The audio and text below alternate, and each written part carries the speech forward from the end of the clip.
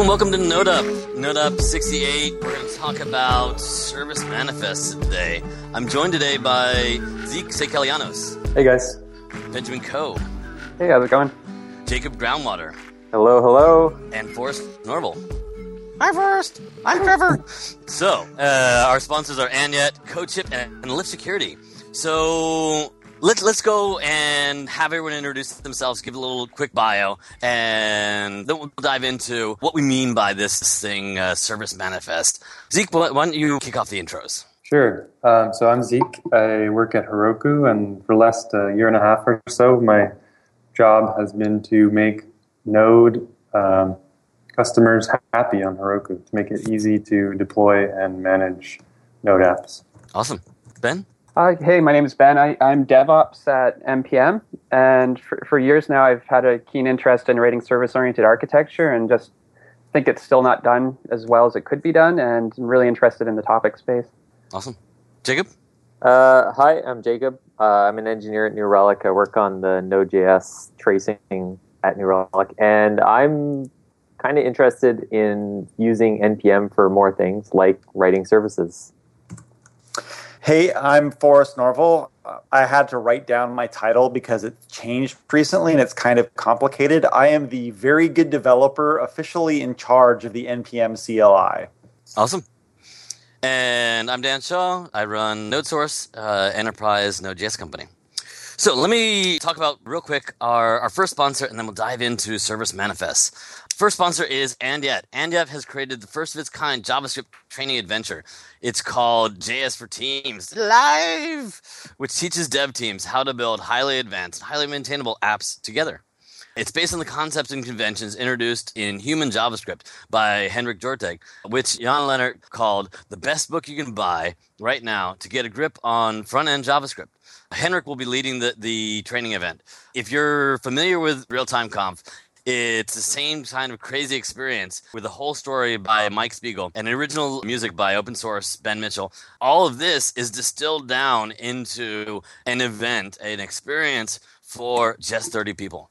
Really incredible. So each class has a limited number of seats. If you want to join, use the discount code NODEUP for $200 off. To find out more about JS for Teams and upcoming classes, or to find out about Human JavaScript, head to Anyet.com and be sure to follow Anyet on Twitter at Anyet, A-N-D-Y-T. Thank you. All right, Ben, tell us what a service manifest is. Okay, so I just want to kind of start at a higher level and basically say that there's this class of packages that it doesn't really make that much sense to publish on a package management system like NPM, which I would describe as services. And they're things like StatsD or Twitter bots, or basically things where you have a few external dependencies like Redis or MySQL that you have to have set up environment variables for before they run properly. So the workflow that people tend to use for these services is they go to the GitHub repo, they read the README file, they try running the project, get a crazy exception, and then kind of repeat until they stand up all the interdependencies. I would love to find a way to better describe these interdependencies so that you could actually more easily publish these services to a package management system and then just install these services just like you'd install a regular library. So this is, I guess, the problem that I'd like to see solved. I guess at NodeConf, a conversation started between Zeke, Jacob, and myself just about how we thought to best solve this problem.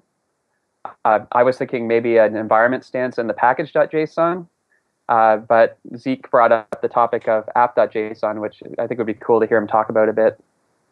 Yeah, so at Heroku, we've, of course, the goal of Heroku writ large is to make it easier to deploy web applications. So as Benjamin said, we notice this pattern a lot where when someone shares an open source web application, they write a README, and there's always this process of going through a bunch of configuration steps in a README. And we wanted a way for developers to be able to codify that. So if someone wants to stand up an instance of an app, a web app or a service, they don't necessarily have to read any more than is necessary. So we started creating this format called app.json, which we intentionally named in a sort of generic way because we didn't want it to be specific to Heroku. But the goal is to be able to deploy apps easily without doing much configuration. So you can imagine an example like a Hubot app. You want to set up your own Hubot app, and depending on the configuration there, you may need to have a Redis backend for your Hubot. So the end result here is that you can deploy an app without having to stand up a bunch of services. So that's kind of where we're at with it now. And I think the important thing is we're not trying to make this kind of complex configuration language. We're trying to ask for expectations in a machine-readable way. So instead of having those expectations in your README, there's kind of a simple, clearly defined way that you can specify these dependencies that you require in a better way than the README, I guess.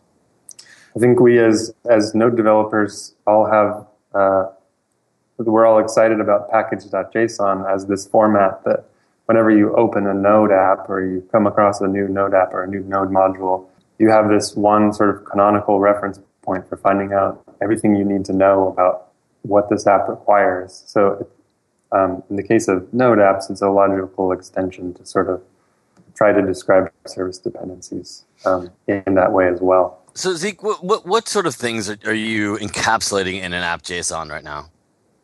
So the things that are really the moving parts that are actually have an influence on the build process are we have a property called env, as in environment, which is just a key value object for specifying environment variables required by the app. And then we also have a property called add-ons, which if we were being more sort of platform agnostic, it might actually make sense to call it something more like services. But in this case, it's an array of names of add-ons that can be provisioned by the sort of Heroku add-ons marketplace, like Redis or Mongo or various other databases or mailing services, things like that. Those are the two main ones, environment and add-ons or services. Then there's a lot of sort of vanity metadata on top of it in app.json, which is basically cribbed from package.json. Things like name, description, repository, website, keywords, etc. Now, in terms of a Heroku instance, you're only going to have a discrete number of like environment configuration things. In a typical app, you're going to have the terms lifecycle. You guys are kind of making me throw up a bit because we're stepping into POM land, into Maven land, and the entire lifecycle management where you set up your staging variables, you set up your dev variables, and no, I don't. all those are encapsulated. I don't think the proposal is that. It's not a database.yaml or whatever it is in Rails where you define your environments and then you set up values for each one. It's more like my app requires something that says MySQL database URL. Like that environment variable needs to be set. So all you're doing is documenting that environment variable needs to be set. You're not actually going to put the value of it because that'll have like a password and it's only specific to your app. It's more like, I should let someone know that these environment variables need to be set or my app will not start. Just in a way that's slightly better than the README file. Okay. That's actually really nice. Having a service contract kind of, right? Yeah, and I think there's room too to like even maybe have like a URI or a URL stanza where you can be like, if you don't know what MySQL is, here's a page that tells you how to set it up. Just a way to provide good documentation about how to take this open source library and actually get it up and running on your own server. What about the concept of a schema? This is a string, this is a number, blah, blah, blah. I think that I like some of the ops parsing libraries. I think looking at app.json, it was fairly close to like Optimist or Yargs or one. So you had description, key name, and you could specify an optional type like Boolean or string. I mean, for environment variables, that doesn't necessarily make sense because they're going to come in as strings. So it's kind of the responsibility of the consuming app to decide what those variables should be. But I don't know, the word schema frightens me a bit. I actually played with this. I wasn't using package.json, but I was documenting the foreign services that an app required at one of my like DevOpsy jobs. And what I ended up using was like the short GitHub name. Like, so this environment variable requires the app at this GitHub account. And that was the extent of me documenting, what kind of service needed to be on the other end. I totally didn't follow that. What is this short GitHub name? Oh, right. So, the like groundwater / and then some project name. Sure. So that, I would say like maybe auth service _ URL. And then I would just put the GitHub URL or GitHub short name of the app which provided that service. So it wasn't a specific location. It was just like, oh, if you don't know where to set where this what runs this service, this is the app which will provide that service for you. Okay, so we're not going to have a README, but we're going to have a link to a bunch of READMEs. Well, I mean the other service would document itself as well. Well, I think the impetus for me is more like, how could you, like, because Heroku has the add-on stanza, which works really well because Heroku has, specific names assigned to these specific different services that can be provisioned. Right on. If you could find a way to capture that in a non-proprietary way so that, Heroku could take advantage of this stanza as well as, Engine-Yard as well as NPM, and just, so it could be used by a computer to say, oh, I've got these 8 Redis providers. You could use one of these to provide this variable that needs to be set. Or, it could be as abstract as, here's the Jacob's GitHub repo that also provides Graphite or something. Mm-hmm. One thing that Benjamin mentioned offline, which I think is really useful and important for this conversation, is that to come together on this, we don't necessarily need to settle on a specific file format. Some people love JSON, some love YAML. Everybody's got their own sort of preferences and requirements. But what would be nice is to settle on a sort of general understanding of, or at least a common vocabulary for describing these things that could be sort of embedded in different file formats in different ways. I think Ben's example of Semver is a good one. So GitHub created this semver.org site and essentially outlined policies in general for this version control sort of strategy without necessarily prescribing a specific way of implementing it. And for that reason, I think it's been a very successful, I don't know if it's a standard, but.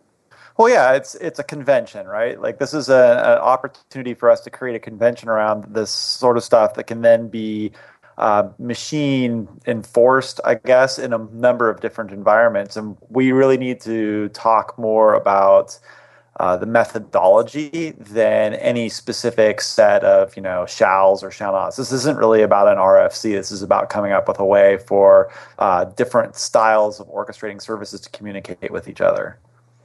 And actually, I think it's as much about thinking about things. It's kind of like the whole 12-factor app philosophy in general. It's a way to structure this stuff more than anything else. Sorry, Jacob, didn't mean to interrupt you.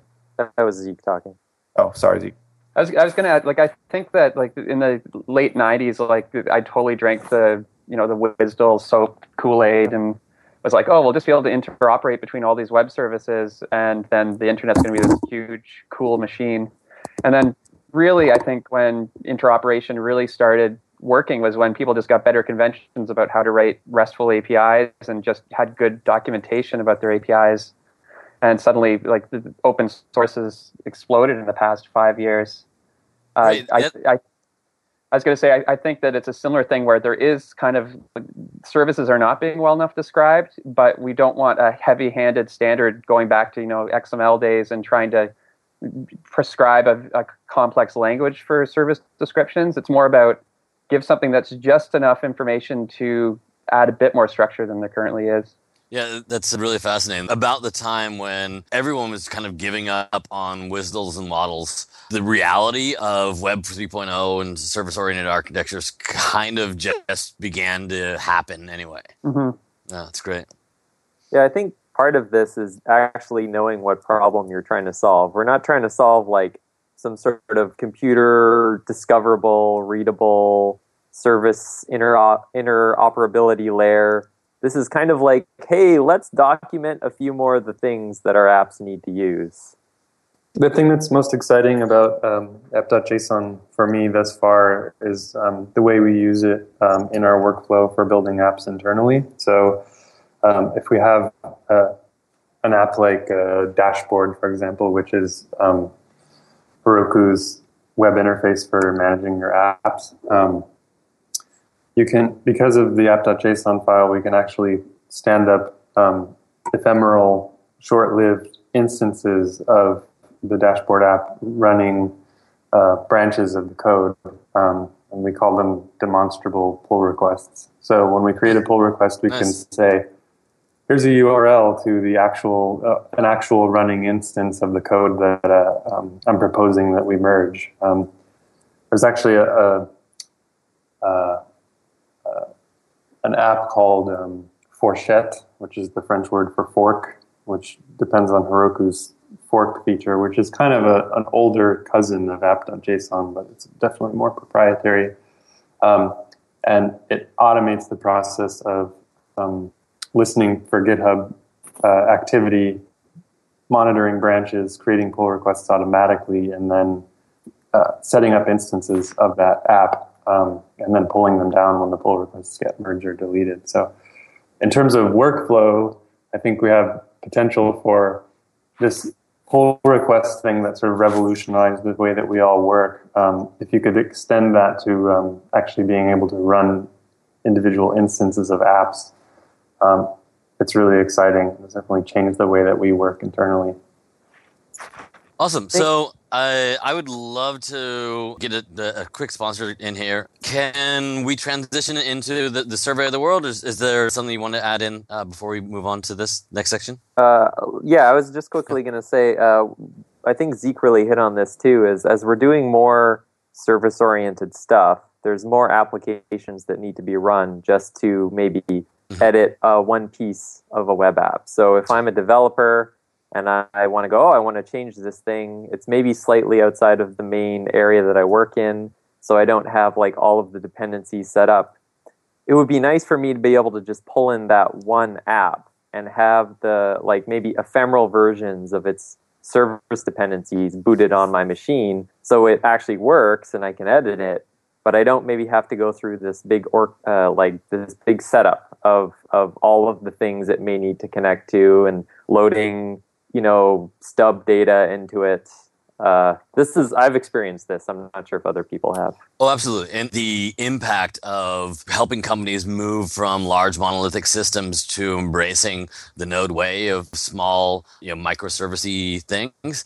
This sort of definition is really helpful because people are used to defining a single thing and a single point of reality, a single point of reference. And the transition from that thing being a single, well-defined or definable thing to a constellation of moving parts is actually quite challenging.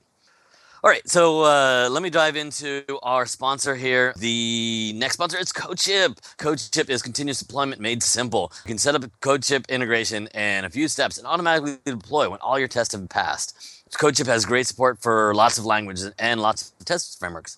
You can integrate with GitHub and Bitbucket. You can deploy to all of your cloud services, including Heroku, AWS, Nodejitsu, and Google App Engine, or even your own servers. A standout in CodeShip's offering is their integration with Modulus. Modulus is super simple to set up and deploy. It literally takes just a few clicks. You can start out with a free plan. Setup only takes 3 minutes. You can go to codeship.io/NodeUp to learn more. When you sign up, be sure to use the discount code NodeUp, and this will give you 20% off any plan for 3 months. Check out the blog at blog.codeship.io and be sure to follow CodeShip on Twitter at CodeShip. All right, so who is going to kind of walk us through the problem space. Go check out the show notes, and Zeke has a really great gist that's going to be posted on the NodeUp show notes, where he has gone through and basically researched all the manifest formats. Zeke, you want to walk us through some of the highlights of what you found? Yeah, so I started off by looking at platform-related stuff. So the first sort of manifest format I looked at was Fig, which is this a product by a company called Orchard, which was, as of maybe yesterday, acquired by Docker. So there's a lot. Docker's acquiring things? Crazy. Yeah, or I think maybe Fig was created by one person, and that one person now works at Docker. I'm not entirely sure. Get it. Just saw it going by on Twitter. Anyway, so Fig is a manifest format for describing Docker images. So took some cues from there, but also looked at other things like Nodejitsu, which is, as everyone knows, a node hosting platform. They, for a long time, have had some special properties that they honor in package.json, and one of them is env. So env seemed like a natural, like a good name to choose. It's nice and short. People familiar with Unix or web development in general they're going to recognize this term.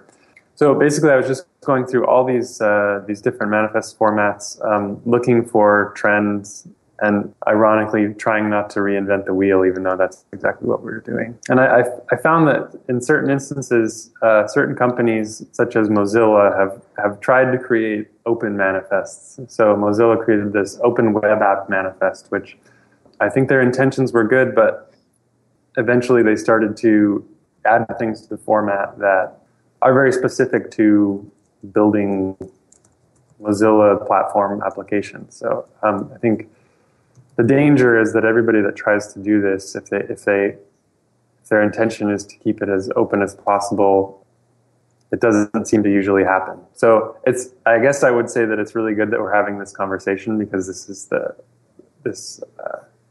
gives us a better chance of actually accomplishing something that is platform agnostic. No, I think this is a great time to explore this. There's sufficient prior art and critical mass of interest and tons of need. So absolutely. Yeah, I think you hit the nail on the head. There's many benefits to service-oriented architecture. Each app individually is easier for individuals to work on, and you can have many people working on many different components. But when it comes time to wire it all together, it's actually fairly conceptually difficult. I think that's the heart of the problem we're trying to solve. Yeah, another thing I'd like to mention that we talked about offline is how something that has really appealed to me at Heroku since before I started working here is this idea of enabling app developers to think of the things they're building as products. So I build a lot of silly personal microservices that I would love to turn into products and be able to distribute in some kind of marketplace. So add-ons, the Heroku add-ons marketplace is kind of alluding to that idea, but it's pretty specifically focused around infrastructure as a service right now. I would love for a more general purpose marketplace to emerge. It's still around web services, but not specifically things like running Redis or Mongo, but just tiny, interesting microservices. So that's kind of the underlying goal for me, is to be able to empower people to turn their projects into products easily that can be distributed in a variety of app stores or marketplaces. I don't know what approaches people have used in the past, but one I settled in on writing service-oriented architecture was I liked the 12-factor app manifesto, and I liked the environment variable-driven configuration that it proposed. So I got to the point where I always just had a .env.default file in all my projects that would describe kind of all the environment variables I wanted, and then different deployment environments would just have a concrete .env. I pasted a link to a project that grew out of that because me and a bunch of friends were using that approach. So we made something that could just interview based on a .env file.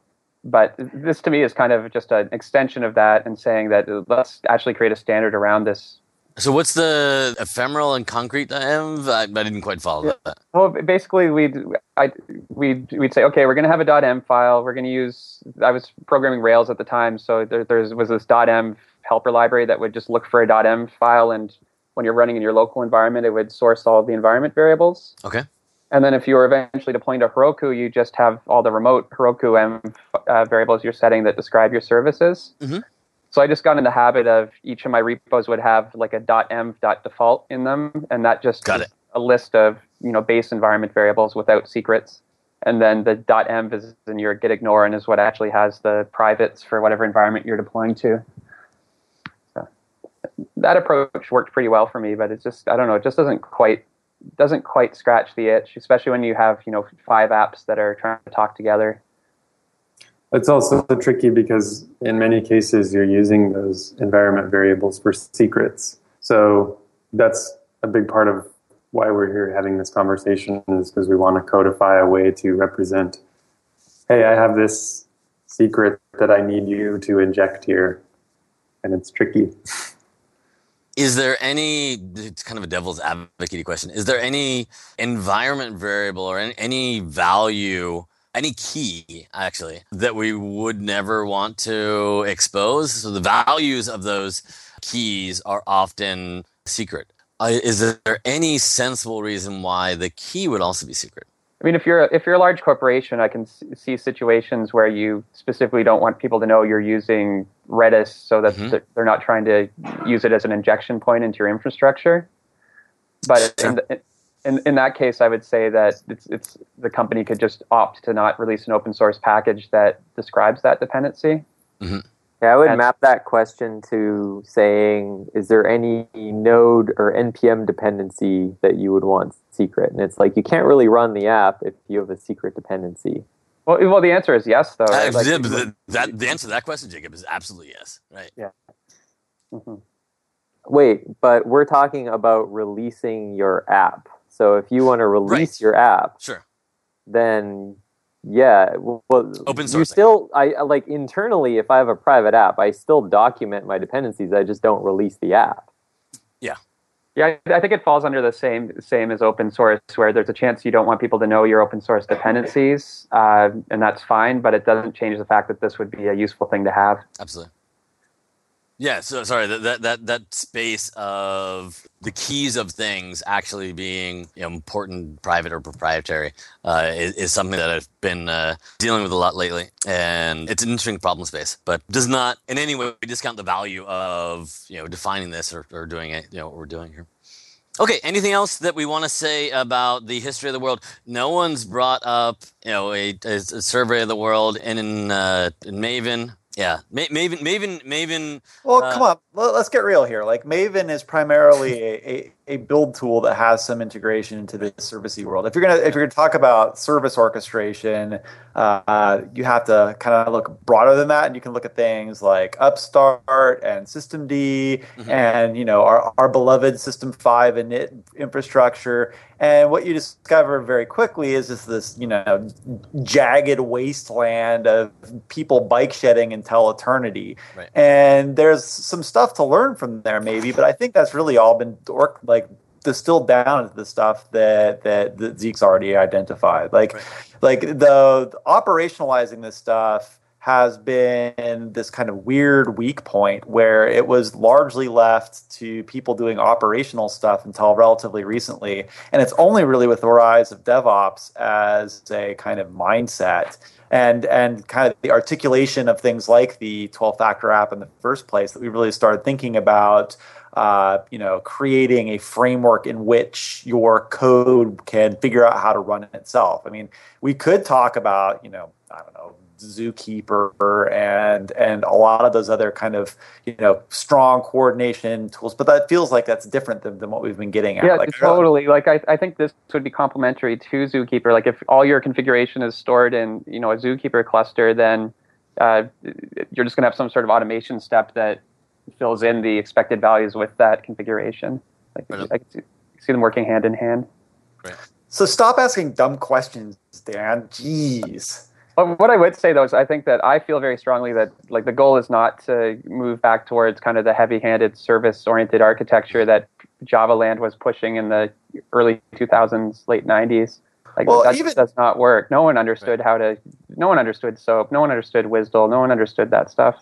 Even in the Rails world, there's been, and actually in the Python world, there's been a little bit of this kind of like creeping cruft around this stuff, where you start getting more and more composed like tools that handle a piece of this problem until you've got a gem file lock, and you've got a proc file, and you've got all of the like endless configuration for your Rails app. Like the idea here is to just find shake out the central core of this stuff and only focus on that, and to keep it tied to the underlying idea rather than a concrete implementation. Mm-hmm. Yeah, well said. Yeah, and I think the horror that I originally expressed around the concept that was formulating there is the potential for overreach, and how something like the POM XML really did everything, encapsulated all of the things, and therefore is unappealing. And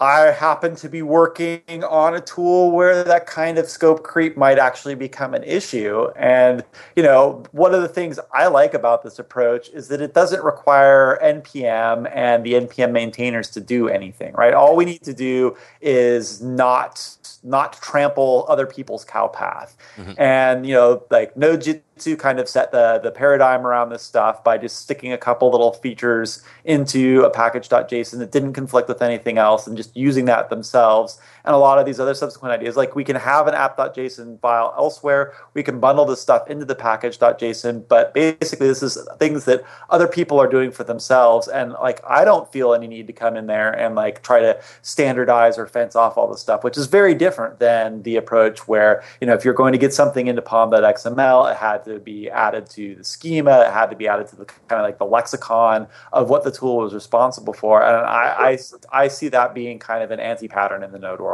Right on. All right, let me give a shout out to our final sponsor here, and then we'll talk about the app.json Foundation. So, final sponsor is Lyft Security. Building an application or service is already hard enough.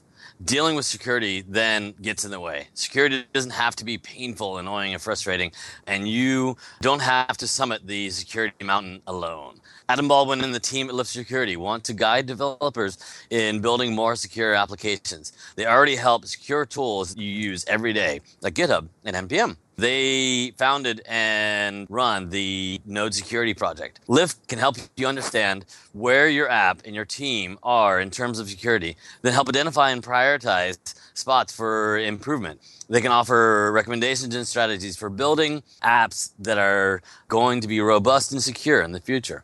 Lyft has also created the first Node security-focused training, an in-person, hands-on training that leads developers through common vulnerabilities, making sure you understand how to secure the framework of your choice. If you're interested in bringing the security-first mindset to your team's development process, contact the Lyft Security team at lyftsecurity.io, and be sure to follow Lyft Security on Twitter at Lyft Security. All right, so the next obvious step, right, is to create a foundation to grow and foster the ecosystem around app.json. Yes, that's very obvious.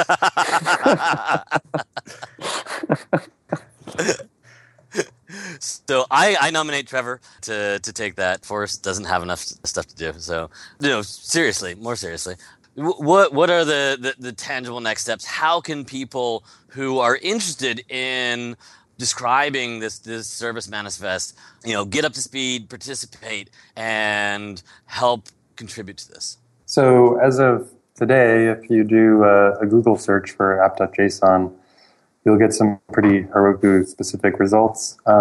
We have a schema defined in our Dev Center that goes into detail about all the properties that exist today. And we have a few blog posts on how to integrate with our new build API that honors app.json files. And we are in the process of building a web interface that's going to launch in the next few weeks for deploying app.json-based apps. So instead of having only a CLI-based flow for deploying apps, we're actually introducing a graphical interface for which will be hopefully the beginnings of a gallery or a marketplace of apps. So that's out there today, but we are, the draft is the schema is in beta, so we are still open to changes and happy to listen to feedback. So I'm Zeke at Heroku.com and happy to field any input that people have on that. At Zeke on the Twitters. At Zeke on the Twitters, Zeke. So there's the spec. It seems like having a concrete implementation is essential for any meaningful discussion, in my opinion, around this. But I know Ben in particular has been considering an extension to package.json as one possible solution for this. Is there a common forum that we can set up, or an organization? Yeah, I think it would make complete sense to set up a GitHub org, even just start a README and start just having a conversation about some of our needs and just give it a name, and maybe we can plug it in post on this podcast.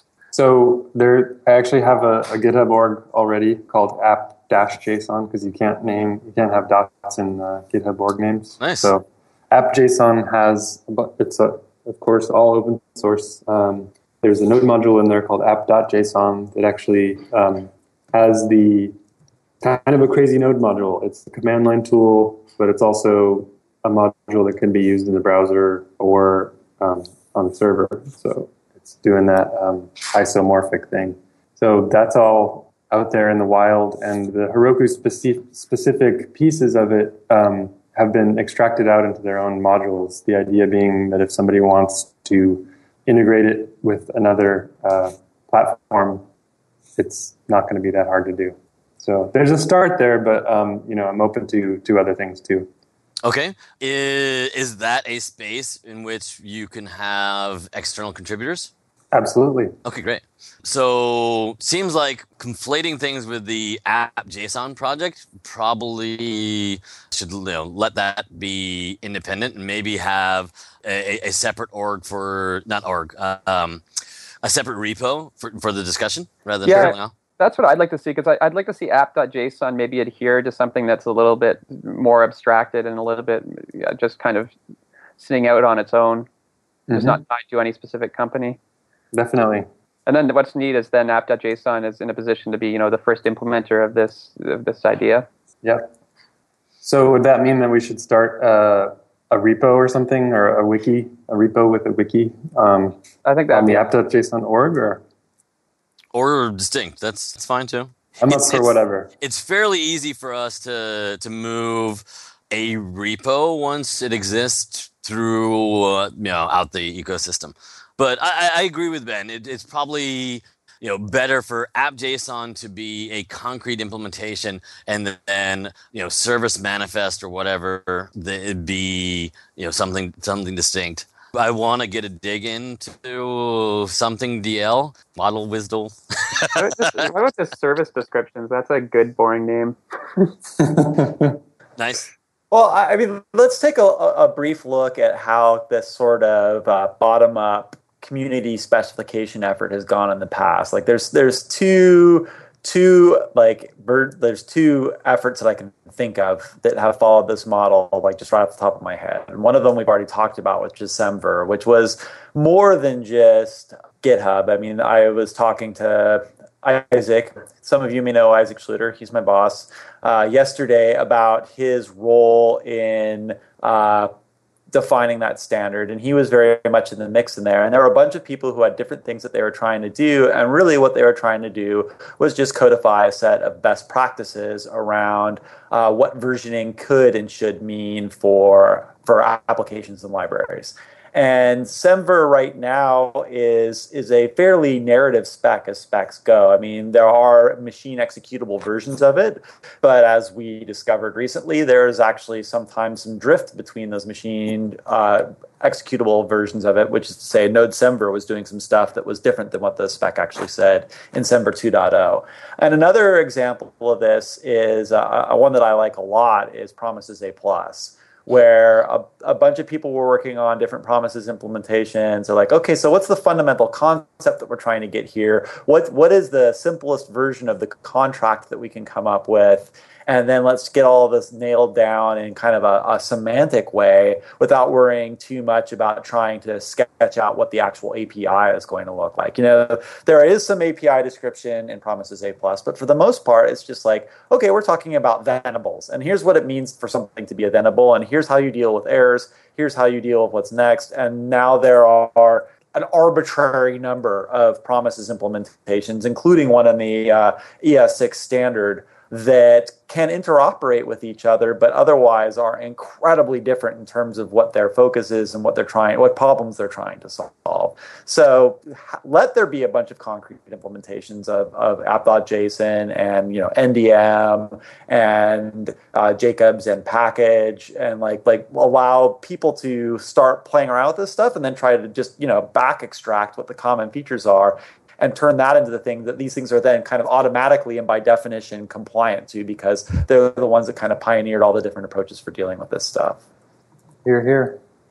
Yeah, that's awesome. I'm going to drop into the show notes a link to the Promises A+ repo and organization.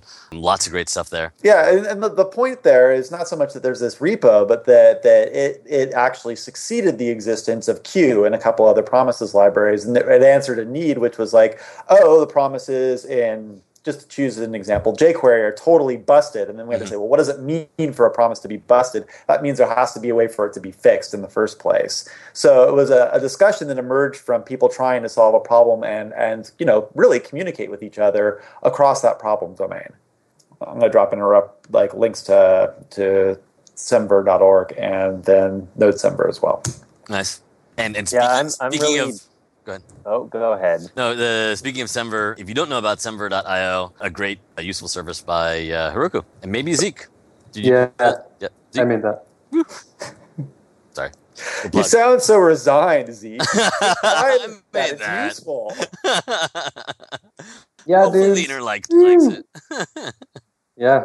So I just took some initiative there and created a service descriptions org so that we can at least start having a chat in. Do it. Great. So github.com/service-descriptions. Service descriptions, one word. Okay. And I'm just adding everyone's GitHub right now. Awesome. Literally doing it live. Fantastic. All right. So be sure to come and check out if you want to participate in how service manifests are defined and interested in that, come participate. Especially if you have some concrete implementation that you've done inside of your org, then yeah, that's a great way to participate in that. Cool. Fantastic.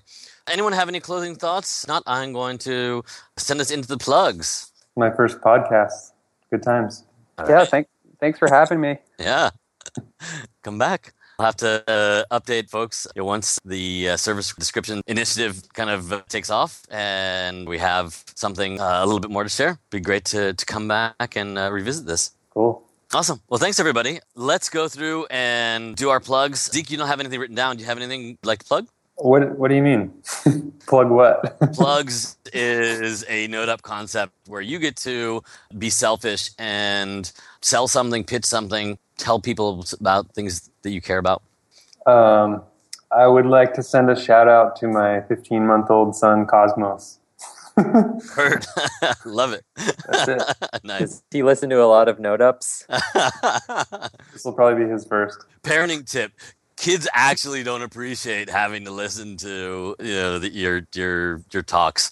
Is this like a lesson learned? This is a totally lesson learned. I've tried this before. Like, oh, let's check this out. Let's listen to Daddy talk. No. Not cool. Ben? I've recently started work at this company called NPM. Check them out. You can download packages. It's really cool. And also, I have a package on there called NDM where I've been noodling around with a lot of this service stuff, and it's really rough, and it's probably going to change a lot as we have more discussion, but check out that repo. NDM. Yeah. Right. Yeah, I've mistyped that many times. Yeah, it's probably the worst named thing ever, I'm realizing. It stands for NPM Dog Manager. Doge Manager.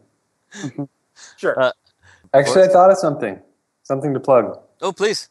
Okay, so I created this browser extension last year at NodeConf called NPM Hub, npm-hub. And what it does is when you're browsing a GitHub repository or if you're on a page that has a file listing and a package.json is present in that file listing, the extension will actually hit the npm.js registry to fetch metadata about each of those packages and then render a list of package names and descriptions underneath the README. So it's a really good way to discover new Node modules. And for some reason, it's one of my projects that has not taken off. Nobody seems to really love it, but I use it every day. So give it a try. I'm installing it right now. Cool. Very cool. Yeah, I was not aware of that one. Nice. Goldwater. Yeah, anyone who's talked to me recently has heard me talk a lot about runtime JS, which is this crazy idea of running a V8 kernel, basically building a kernel in V8. So if you haven't checked that out, I put the link to the repo on there. But there's also some other cool stuff that came out of that, which is this runtime is not the first attempt. And there's another guy, Unix Pickle, and I put a link to his repo. Yes. And he's also trying to build a kernel for running he's actually kind of into Dart, but Dart or V8 in the kernel. And he's in high school, so it made me feel bad. Awesome. But they're both pretty cool. Check them out. All right, so my plug is NodeSource, nodesource.com, at NodeSource on the Twitters. NodeSource provides enterprise-grade software products, education services, and consulting services that help empower companies be effective and productive with Node.js. We help Fortune 500 companies go from prototype to production. Thank you.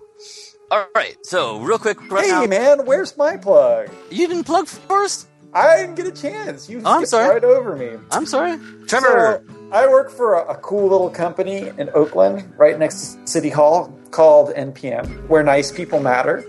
And I need another nice person who is preferably a very good developer to come help me deal with the overwhelming onslaught of things that need to happen to the NPM CLI. It is by far the awesomest job I've ever had, and I would really, really like somebody cool to come help me out with it. Please. Awesome. And you get to work in scenic Oakland. Yeah, and it really is scenic. I really like Oakland. I like it a lot more. I like it a lot more than I thought I was going to. It's a nice place to work. Yeah, I was just at the Oakland JS last night for first time ever, and I liked it. It's good. Definitely, yeah, I want to double plug for us. Do that. Go work on the CLI, and great team there at NPM. No shortage of interesting problems to solve. All right, so coming up in your events of nodes, NodeConf EU, September 7th through 11th, nodeconf.eu. Go check it out. Fantastic conference in Waterford Island by Mr. Keanu Maiden. CampJS 4 is coming at the end of October. Head to campjs.com. This is going to be in Australia. Be sure to get your node down on and join the next iteration of CampJS. Fantastic event put on by Tim Oxley. November is coming up in November in Nashville, Tennessee, November 15th through 16th, nodevember.org. I will be there, so I hope I'll see you there. And then JSConf and CSSConf Asia are coming in November 19th through the 22nd. So CSSConf, as you've seen in the other JSConf family of conferences, will be the day before JSConf Asia, November 19th. So check that out. Thank you all for joining us. Be sure to leave a review in iTunes and follow NodeUp on Twitter at NodeUp. There are some sponsorship slots coming up soon, so reach out to nodeup@gmail if you're interested in sponsoring NodeUp. It's great to have and continue noding up, so appreciate your sponsorship. So thank you, everybody, and talk to you soon on the NodeUps. Say bye. Bye. Bye. Thank you. You don't want it to end.